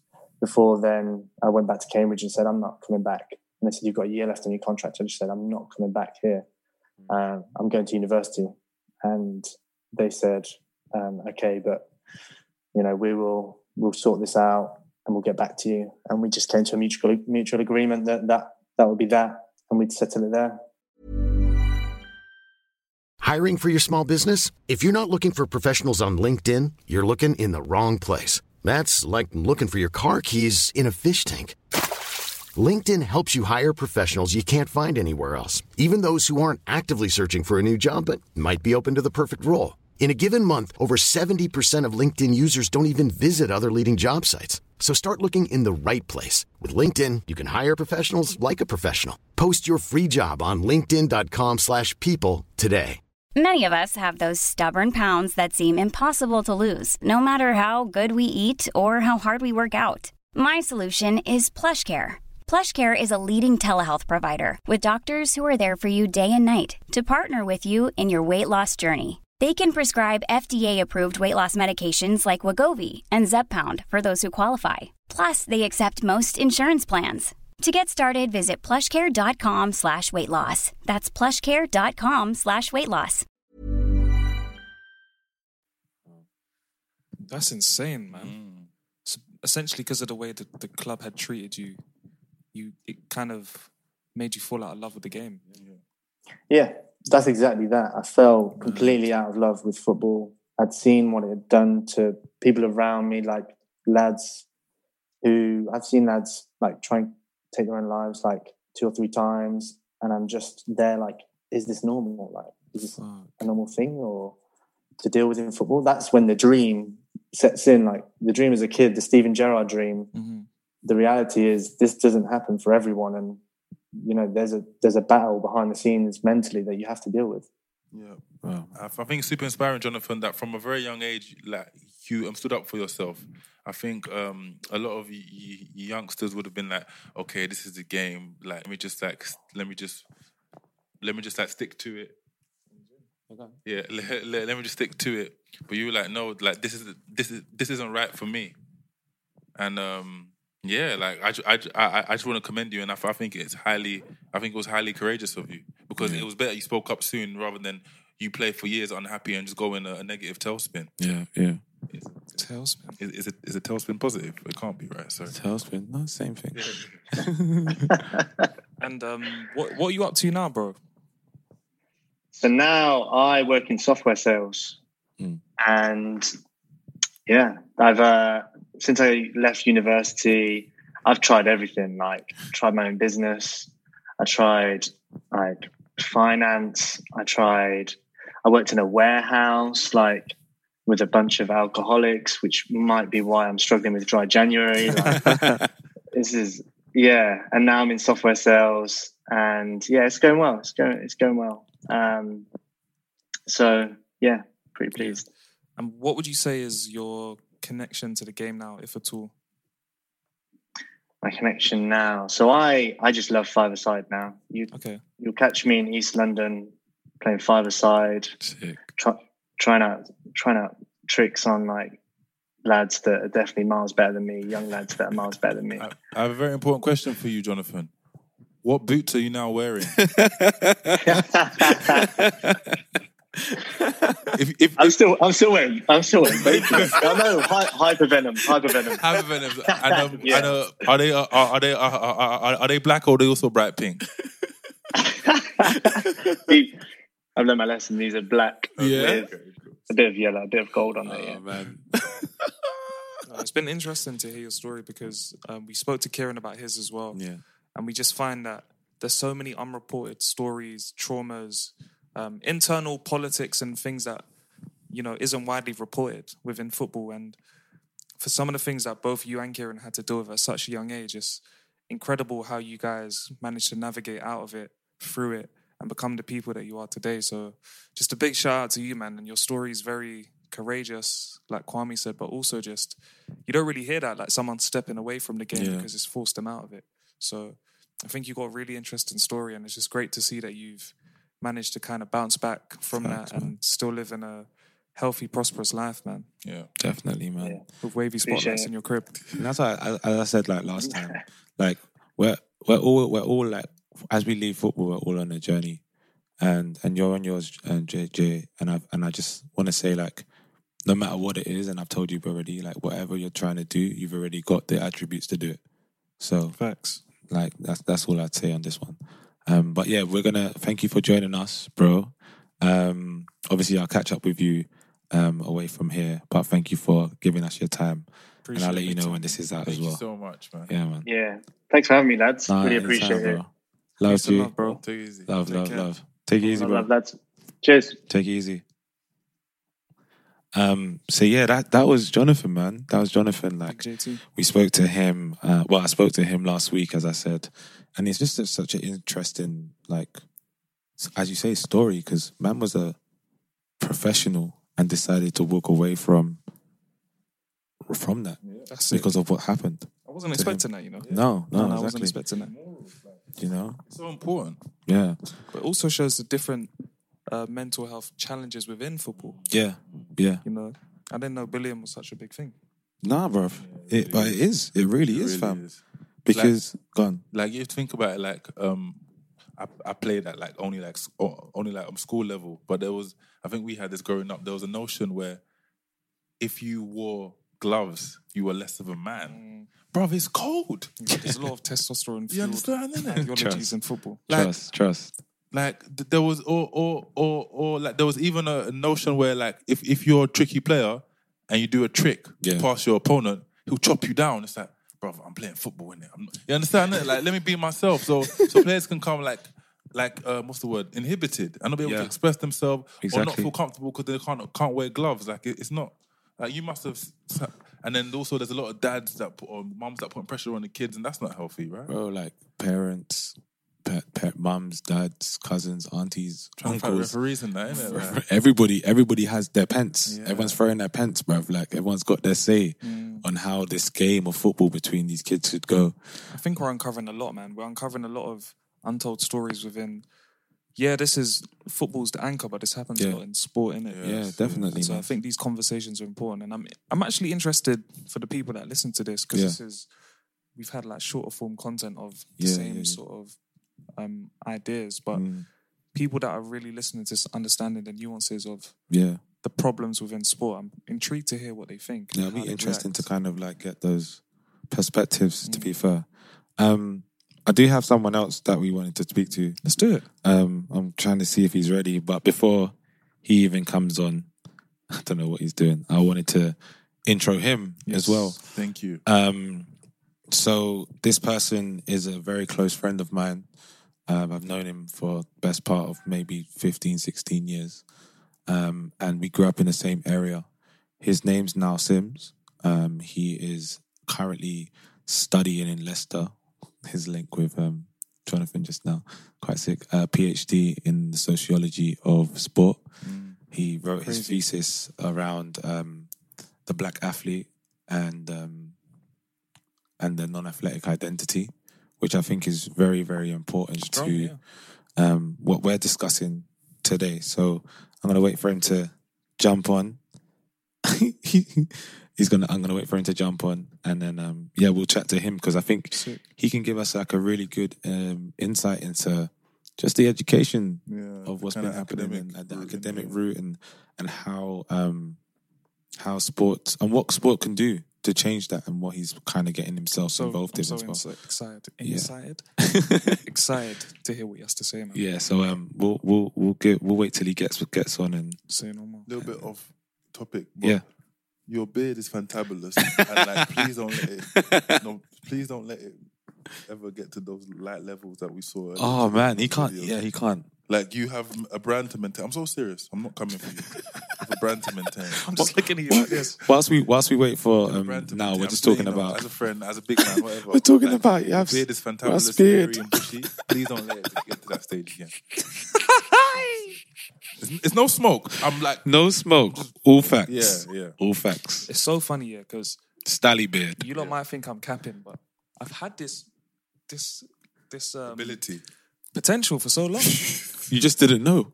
No, I didn't. I just didn't want it to get to this level, bro. Why? I always use the Apple analogy, innit? Okay. It's like, here you go. The iPad was actually ready before the iPhone. Do you guys know that? This is a fact. Yeah. iPad was developed before the iPhone. But so your beard now is the iPad. No. So the point is, but they couldn't launch the iPad first, because people need to get ready for the iPhone, innit? Okay. So tell me what you got. So my thing was this. So your first beard was this one. Your first beard was this one. No. The market wasn't ready for my beard at that point. His first beard was this one. It's true though. It's true. Huh? How did he know he could get this one? I was well aware, bro. Are you sure? Bro, yes. Don't let this man fool you, bro. I'm pretty sure the market wasn't ready for this level of beard. I don't think you're at the time. I'm not having it. What's the word? what's the word? Follicles? I don't think the thing on your face. Bro, was. you just have to look at the history of my haircuts. I never allowed it. Bro, up until maybe 3 or 4 years ago, I used to cut my beard fully. Yeah, when I first met you were a clean shaven have a brother. young stubble, bro. CSB. Days. No. Yeah, that's not smoke, bro. It's not smoke. I appreciate it. No, thank you. It's not smoke. We're just appreciating the fact that you... Young shoulders over here. I didn't know you... Yo, what's going on over here, bro? I'm just letting you know. Kwame's never on this side of the chair. That's why, bro. Kwame's never this side. It's like, what? Actually social distancing, bro. Okay. The level up in 2020 was mad, fam. Kwame touching Yaf's shoulder is too much. It's recorded as well. We got this recorded. Shout out to Soho House, where it worked, bro. No, serious. That's a young frame you got there. Much, bro. I said a young French. Oh, fam. Listen. Oh, man. I'm going to get a drink quickly. Go do your thing. Go do your thing. I'll chat to... It feels like a radio show. It is kind of like a radio show today, isn't it? And I love it. I love it. Are you getting a drink as well? All right, so I'll chat. So we're just in the building right now. Oh, hey, wait, here's Now. Now's about to join the show. Well, go on now. Can you hear us? What it do? What it is. What it is, baby. We've already introed you. I've said that you are studying your PhD in Leicester in sports sociology. But I'm doing what again? Sorry? No, I'm joking. I was doing 10 toes, fam. I don't know. But basically, we basically had a couple conversations. The first one, I was talking to the guys about my experience playing football and my release, and then we spoke to a guy called JT Jonathan Thorpe, who played at a high level, became a pro at Cambridge United, and walked away from the game through the way the club treated him. Basically, we wanted to chat to you just to get your perspective on what you saw growing up, because obviously you were close to me, Hack, Deej, Mike, everybody that kicked ball around you, and yourself, you played as well, which obviously allowed you to go into what you're studying now. So we'd love to get to your thinking, your insight into what you saw, and potentially we can talk about where you can see it going and what you'd like to see it do, basically. Yeah, 100%. You know what I'm saying? It's what I've seen from the whole game now. It's like a war of attrition, and it's like you get a whole group of young lads. It'd be stupid for me to pull out a number, but what I saw is that this number just dwindles with each passing year, But football is inevitably a cutthroat sport, isn't it? You know what I'm saying? Not everyone can make it. There's no way that you can ever make it so that everyone's a winner. That's just the way it goes. That's like in any kind of professional sport. But what kind of my own experiences and experiences I've seen with others is the damage it does when that inevitable conversation of it's not going to happen for you. The impact it has on the lads. You know what I mean? And it's everyone to a T. No one really has that release, and it's like, all right, I'm released, but you know what? Here we go. Let's go and do the next thing. It's almost kind of like, your identity's shattered, your dreams are shattered, everything that you believed in for so long is just gone like that. And it takes many people. Some people don't get over it. Some people it takes a long time, and some people it takes a lot of searching for them to kind of, find out what's next for them. And I think, if you're talking about guys at the age of 28, going into their 30s and prime, then you can understand that they've dedicated so much of their adult life to something. And if it doesn't come off, it's expected to kind of have some damage. But when we're talking about 15 and 16-year-old boys, with the whole life ahead of them, it's bad. Do you know what I mean? And I think that, when you look at the fact that, if other people outside of their sport, when they get to 16, they're looking at almost an element of freedom, an element of, everything's open towards them. Whereas a lot of people that played football now, 16 and it's not there for them, it's like my life's over. Yeah. And that's ridiculous, you know what I mean? Because you can't look at a 60-year-old and say, you know what, you're not going to amount to anything, you know what I mean? And a lot needs to be held accountable for. And I don't want to put anyone and say, this is the reason, these are the people that are the reason for it. But, my experience is you've got coaches that, know the process and know what this is going to do to young men. But they'll still kind of smile in their face, still kind of G them along to keep them on the train, to, get them where they need, like the coaches themselves and the team, get them where they need to be. There's no real look at how we're going to help these lads, even though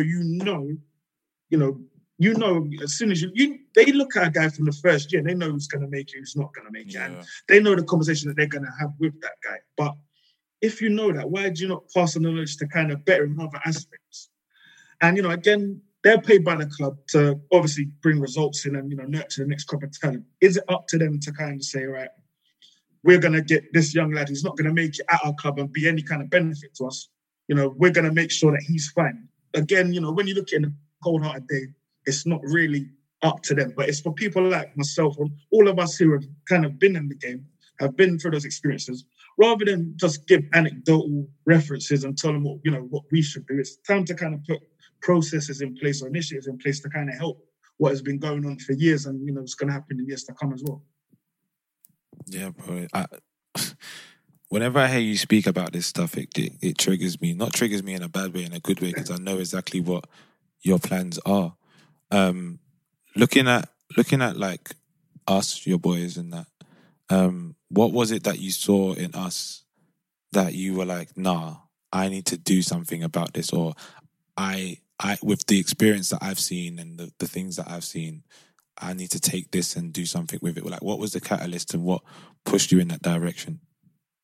You know, I think that there's many things in it, but I think the one thing that really grabbed me is that you take any of the lads away from the football pitch and you put them into a different setting or a different scenario, and you could see that they'd thrive. You know what I mean? You could see that people gravitated towards them. You could see that it built an element of discipline. That it's very difficult because, you know, football, you know, especially at a youth level, it's got such a bad stigma attached to it.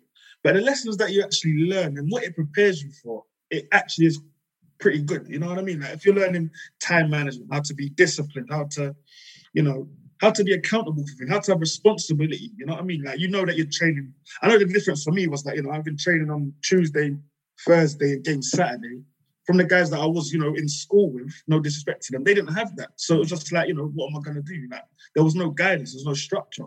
Whereas, you know, at a young age, having football, for someone like myself, it could have gone off the rails. Having that almost accountability that I have to be at training on Tuesday, I have to be at training on Thursday, and I'm going to go on Saturday. You know, it gave you that, like I said, structure to, you know, really learn how to train, how to, you know, learn about your body, learn how to work in a team, learn how to, you know, mix with different people of different, you know, backgrounds.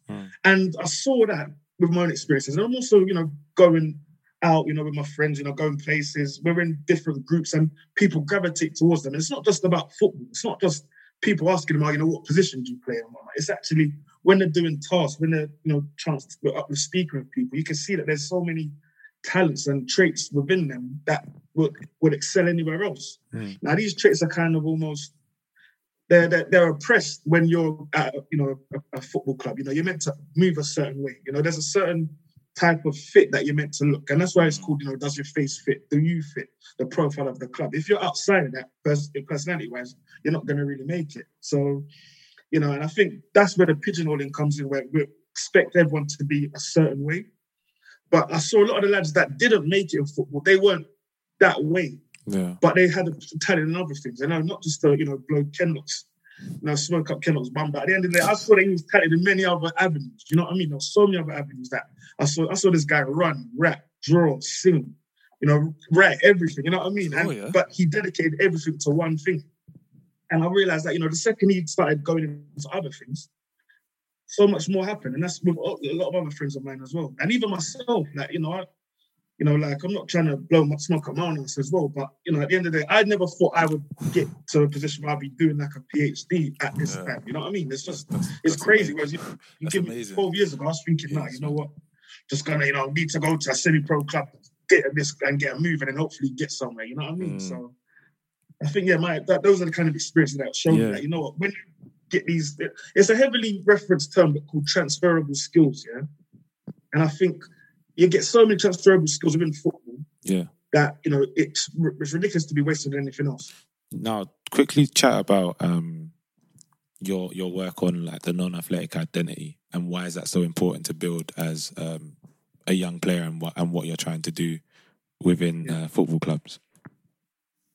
Cool. Well, obviously, the non-athletic identity is, you know, says what it says on the tin, really. It is your identity off the football pitch. So it's like, you know, your ability to learn, your ability to kind of I'd say deal with the stresses, not just off the pitch, not on the pitch, but off the pitch as well. Like, your day-to-day life, how, your maturity and all those type of things. And what you'll find is that at academies, everything's structured to strengthen the athletic identity. So, the way you interview after a match, the way you eat, the way you deal with your ups and downs in football. It's in an athletic way. And the non-athletic identity now is how you deal with all those things off the pitch. So, the stresses that might come from family life, your maturity off the pitch, how you educate and learn.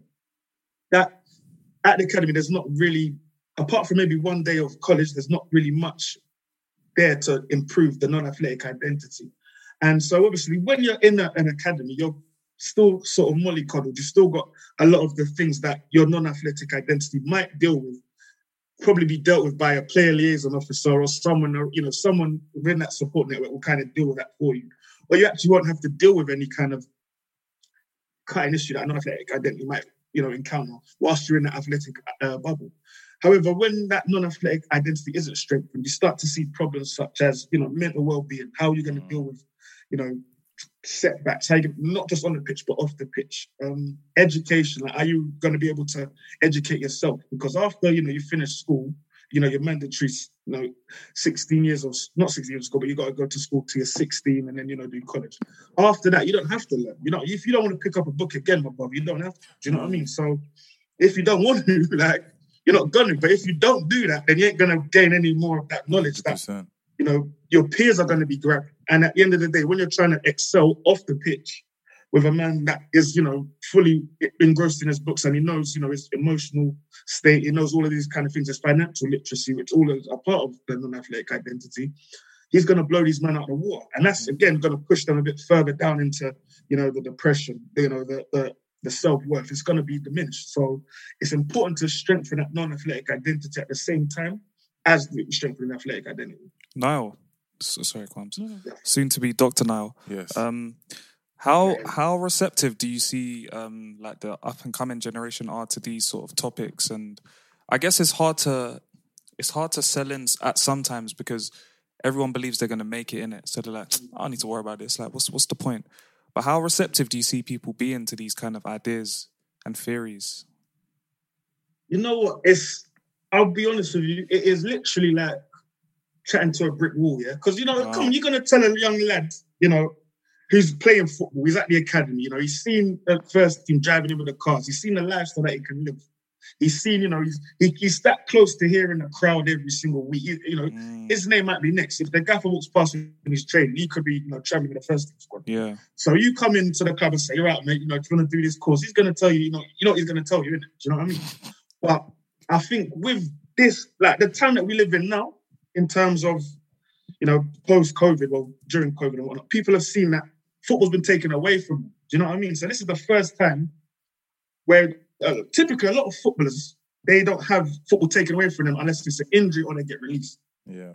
Whereas now, these are able-bodied people that have been told, yeah, actually, physically can't do anything. You know what I mean? Even if you wanted to, even if you had a great game 2 weeks before, it don't matter. Yeah. There's no football. So what guys are realizing now is that, okay, I need to, it's almost like this boredom as well as, need to just upskill myself. They're sitting at home not doing much. What are you going to do? What else are you going to be able to, take in? There's only so much series you can watch. There's only so much, Tinder swiping you can do. You need to be able to make sure that you can, upskill yourself in certain ways to, to help yourself in football, what you're experiencing right now, which is there is no football. What are you going to do when that happens? Because this is the worst case scenario. Like, they tell you what happens if you can't play football. Before, when you're a youth, you don't really know. I've been playing football since, reception. Mm-hmm. So now it's gone. You've actually got to find what can you actually do in this time. So in that regard, it's been pretty helpful. But, and I think, the PFA and these places, they're doing a bit more now with regards to what they call a dual career.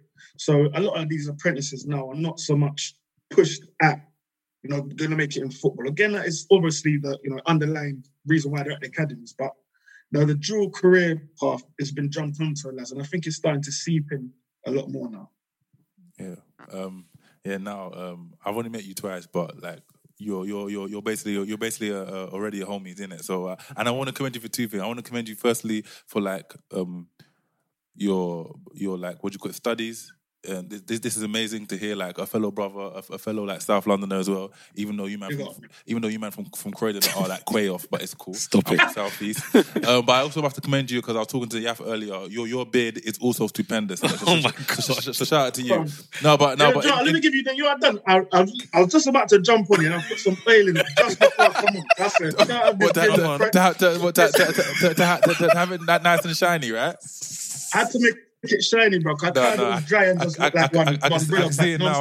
I can see it now on a cool, but no. In all seriousness, and it's a good thing you broke down the non-athletic identity, because I actually thought it was talking about another thing where a lot of like black athletes are told that all they can be is athletes, and like they can't be a mental or like what's the word what do you call it? They can't be like cerebral players. So thank you for breaking that down. And I think it's quite interesting because you spoke about the non-athletic identity, and I think through this conversation I've seen that in football there seems to be a lot of like minimizing, right? So like you even spoke about like media training.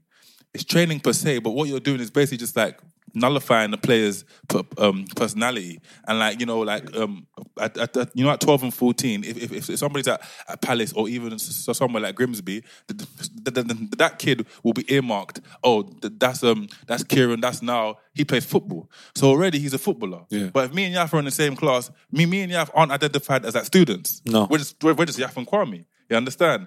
And like, and like you spoke just now about these young footballers are thinking that they're about to make it, but I think it's so important that they can maximize their full potential as human beings. And maybe, you know, and it's not always going to school. Maybe it's like punditry. Maybe it's you understand? It doesn't always be music and I have a clothing line, but there's so many ways that they can what's the word?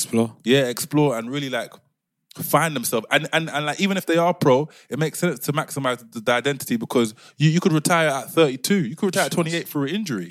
You understand?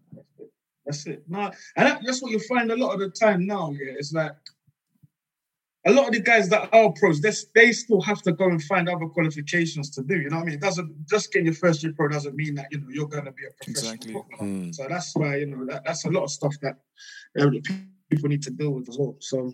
But yeah, what it is pigeonholing. Do you know what I mean? Yeah. Like from a second a young player shows that they're good at football, it's almost like, right, you know, he's going to be a footballer. And, you know, the pressure doesn't just come from the school, it comes from the family, you know? And it might not be as thick as we think it is. Like, you know, there are some really bad examples of it, of, you know, like people putting everything on their 12-year-old kid to get signed for a club.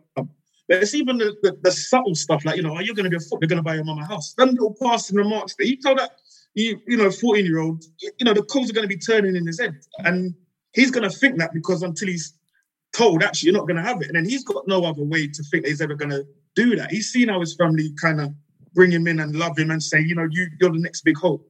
When he has to go to tell everyone, no, actually, I'm not going to be this, he feels that he's not worth it anymore. Yeah, so you know, that again, that's where the problems come. You know, but what can we do? And now, if you look at the bigger picture, the amount of people that are in the professional game versus the people that were developed to be into the professional game, there's a huge offset in it. And I can't remember what the numbers are, but there's only a small percentage of people who do actually end up going into the professional game. 0.812%. Exactly. Yeah. Like, that number is a huge imbalance, and it's something that needs to change for the benefit of the mental health of these people that aren't making it, but also could benefit society and the economy as well, right? Like, if we're getting highly driven, highly motivated personalities into different fields, who knows what repercussions and impact that could have as well. Like, in your opinion, what's needed to try and change the cycle and improve the mental health, but also the livelihoods of these people who probably aren't going to make it? Like, what are your thoughts on that? Yeah, no, it's the truest statement that right there. You know what I mean? Because what we find is that, especially within like the black community, it's been said that a lot of young black males will forego education and a job with stability to chase the dream. Do you know what I mean? And that, you know, I was guilty of doing that myself. You know, from about say 16 to 20. No, 16 to 19. I don't give myself that long. 16 to 19, just semi-pro. I'm just gonna make it, train and do gym. You know what I mean? Like, formal qualifications and an actual stable job, looking at my career, I didn't even think about that. You know what I mean? I said, you know, the rags to riches stories, put it all on the line, you know, let me just go and risk it, hopefully make it. You know, you're not going to make it. I'm not trying to be rude, but, you know, it's not going to happen. But I think what is needed now, like with my experiences and going into the clubs and being with the PFA, what you need is almost exposure to these new industries. You know what I mean? You've got to let these guys know, okay, it's not... It's a difficult one because, again, you know, you got a young lad who's a footballer, you know, he's seen... You know, he's that close to getting there. But, you know, you might take him to, I don't know, you might take him to a film studio where, you know, he learns to produce and do directing and stuff like that. That might not be his, no, he might not want to do that straight away. But if you expose it to him and you show him the lifestyle that a producer might live, the director, the kind of, the release that all of the creative people get, you know, it sparks an idea in him that, this is something I could do if football doesn't work. So, you know, I had this problem with the Premier League when I went to them and pitched my initiative to them. They were like, yeah, you know, but we want to make sure it's what they want to do. And I said, the only thing they want to do is play football. You're not going to get a 16-year-old, 17-year-old guy at a professional academy that's going to tell anyone, I want to go and, you know, be a mechanic. You say that now, he thinks he's going to get released. They get wind of that. You know, if his coach say that, you know what, John over there wants to be a mechanic, he said, they're going to say, no, he's not hungry enough. You know what I mean? Straight. So what you've got to do is stop asking these kids to tell you what they're going to do if they don't want to do it. You've got to just set up. Or what I've done, well, you know, you just got to expose them to new industries and just show them this is what it's there. Are they going to be engaged in that at first? Who knows? But if you plant that seed and let them know this is an option for you if this doesn't happen, it's up to them to decide what they want to do next. You know what I mean? Definitely. No. I just said... No, definitely, bro. And, like, what you're doing is so powerful, bro. Like, I wish we had that when we were coming up. The experience of just, understanding new industries, new opportunities. Not saying that we would have taken it, but as you said, to plant the seed of what's capable, what's possible after the fact. At any point of that journey, because you could have got a pro, you're still going to be out of football at some stage in your life. It's like, what do you do with that? Like, what do you do with your non-athletic identity? Exactly. Are you going to say something? No, you made a good point, because, like, you know, like, people always think about people not making it, but sometimes, like, players make it. Like, Dean Ashton, we went to the top of the game, Premier League footballer. He retired in his 20s. He had to. You understand?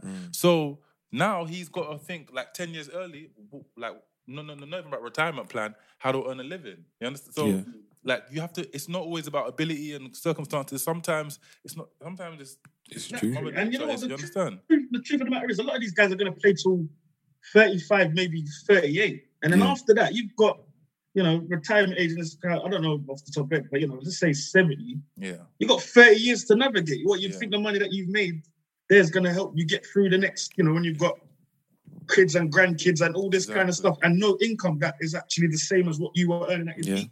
You know what I mean? So it's, again, we've got all these problems here that are issues. And what happens a lot of the time, and I think another thing that kind of is a detriment, is there's a lot of financial management classes in the academies, which is cool, and I do understand that. But what needs to be taught first is how these youths to learn. Do you know what I mean? To actually pick up these things, because at the end of the day, financial management isn't really going to be a benefit to these men unless they make it. If you get these, you know how to handle £1 million portfolio, but you don't get that contract, and you have to go work, you know, just a menial job. That information about how to manage, you know, high stocks or, you know, your investments or luxury. I still think that's an important. I still think it's still important to learn. It's very important. But in the manner in which they learn it, the manner in which they won't learn it is probably not the right way to do it, because who's going to have £1 million investments and portfolios coming out of football? It can happen. Like, maybe you should tell me how to survive on like 40 quid for the week. That's it. Do you know what I mean? Like, they think that is the best. What you got to kind of teach is different industries. Give them different skills where they can take it to a different job. You know what I mean? Whether that be media, whether that be, you know, counselling, whether that even be training, like, you know, I don't want to say physiotherapy, personal training. Again, these are industries that are common, but I would say take it outside of sport completely. Yeah. You know what I mean? Like, you know, those type of industries, then exposing them to what that's like. Even if you're doing stuff, it might sound stupid, but, you know, accounting. Do you know, just anything like that. These little Yeah. type of courses just to expose these people to what jobs are out there. Yeah. Because I didn't even know anything about academia. I didn't know anything about, jobs like this until I actually got here. But I wish that someone showed me it from early. I wouldn't have been going around the houses all the time thinking, what am I going to do also next? You know though, what I mean? like one important call out is people like us. Like we're I think we've done a great job, or Kieran and Max specifically done a great job of creating awareness, and now we're having a further discussion around it. Yeah.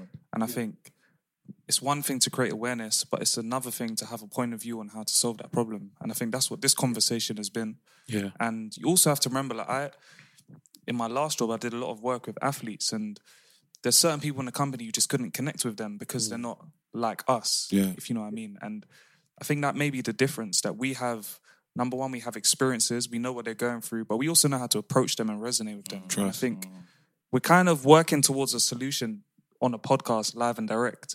But I think there's a lot more to be done. And I think that there's a lot of people that need to chip in and support this development. But there's also a lot of things that people like us can do, initiatives that we can create and bring to the powers that be and bring to these clubs, because we said the number, we said the percentage. It's not good enough, and it needs to change. And I think we're slowly on the way. We've started the game. We just need to finish it off now, man. Yeah, thanks, man. We're on a good footing. And I'll be honest, we need to make our voices known, but there's a lot of people that need to step aside. I'm telling you, that's one thing that, that is going to hold the game back and the progress, is that there's a lot of dinosaurs in the game that, are going to... Tell them again. And I'll say that now with chess, you know what I mean? There's a lot of men that are...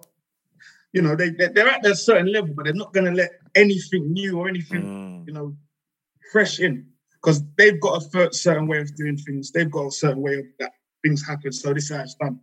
And football's changed now. The game's society's changed now. Do you know what I mean? It's not the old days. I'm not trying to be general, but it's not the old days. The way football is now, no disrespect to anyone, but man like Trey Townsend can't tell Will Zaha or Raheem Sterling how to behave when they get, anything wrong. You know what I mean?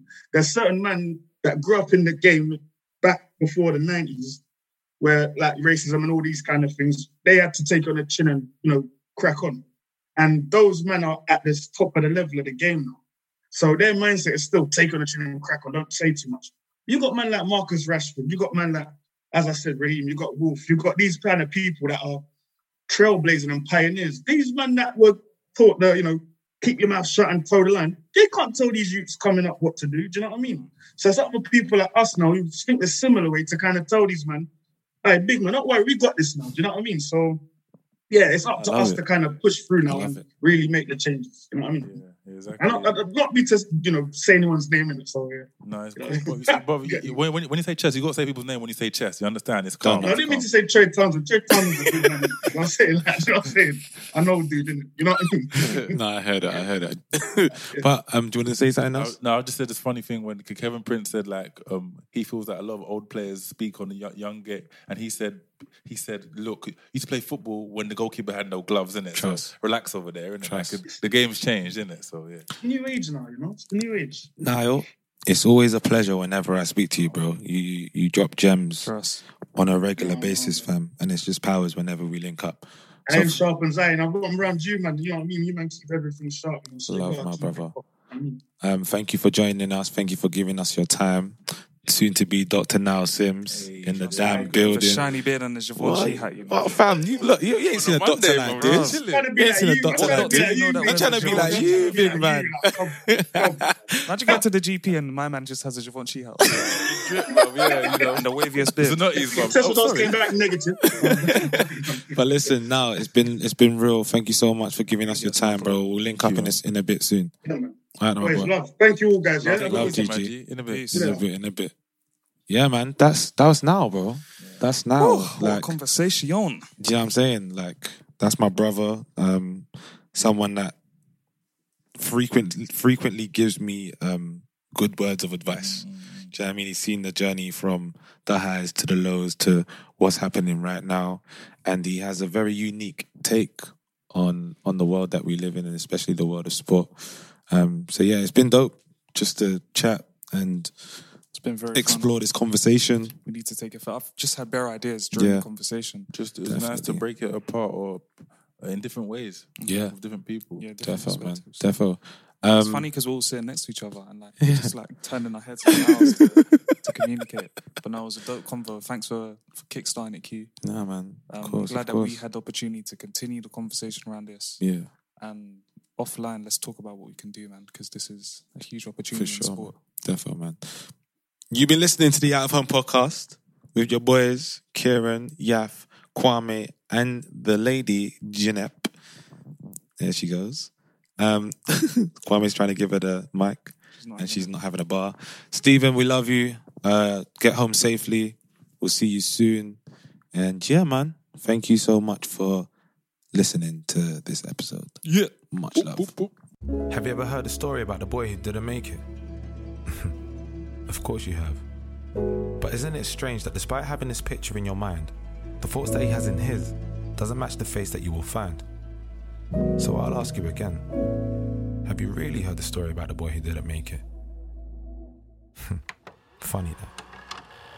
Remember Jamal used to kick ball for Arsenal? Aaron, who was on the books at Palace? Then there was Ricardo, who dreamed of playing for his country, or Rico. Damn, he was a baller. Not as bad as Mitch though.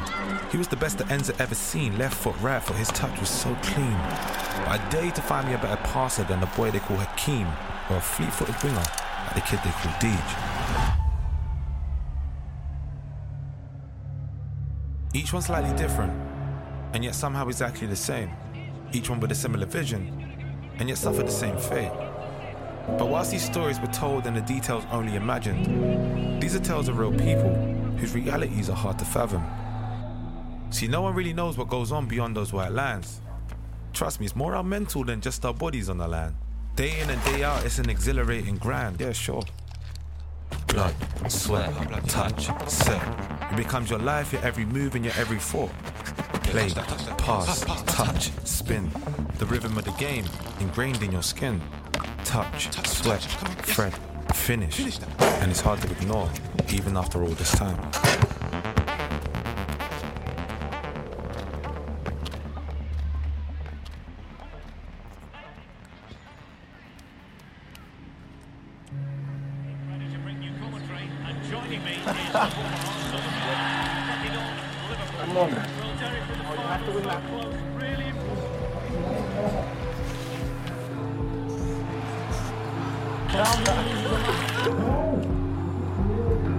A lot of us are still living with our trauma.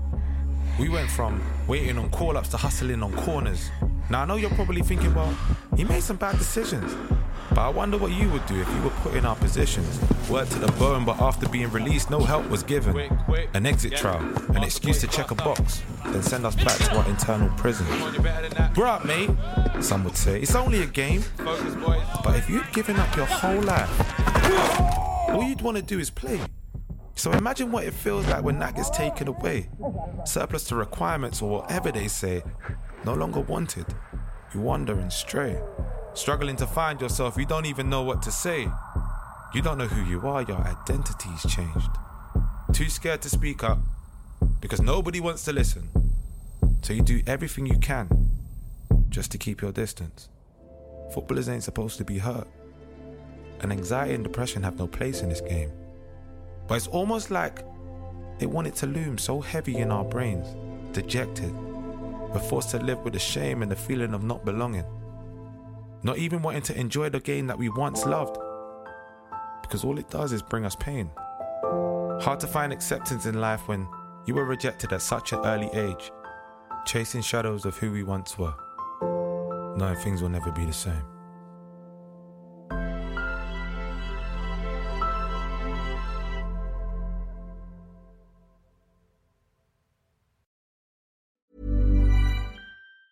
Even on a budget, quality is non-negotiable. That's why Quince is the place to score high-end essentials at 50 to 80% less than similar brands. Get your hands on buttery soft cashmere sweaters from just $60, Italian leather jackets, and so much more.